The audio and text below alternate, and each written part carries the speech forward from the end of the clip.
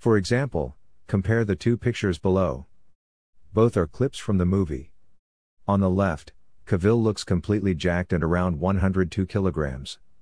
On the right, Cavill looks at least 10 kilograms smaller.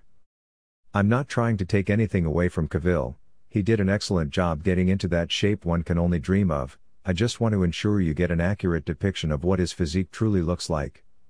This also shows you without a doubt, that by using the Henry Cavill workout, his transformation is achievable without the use of any steroids. Man of Steel Workout. Henry Cavill's training include a mix of tension work and pump work. Tension work is heavy lifting with long rest periods and lower repetitions. The goal is to lift progressively heavier weights each week. This is what enlarges the actual muscle fibers. However, to maximize muscle growth, you also need to perform pump work to increase the fluid within the muscle cells, also known as sarcoplasm. This type of growth is accomplished with a high number of sets and reps combined with short rest periods. As a general rule, you should always do the tension lifting first and then follow that up with the pump lifting. Workout A, Upper Body, Chest Emphasis.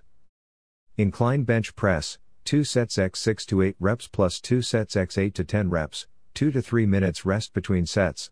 Skull crushers, 3 sets x 8 to 12 reps, 2 minutes rest between sets.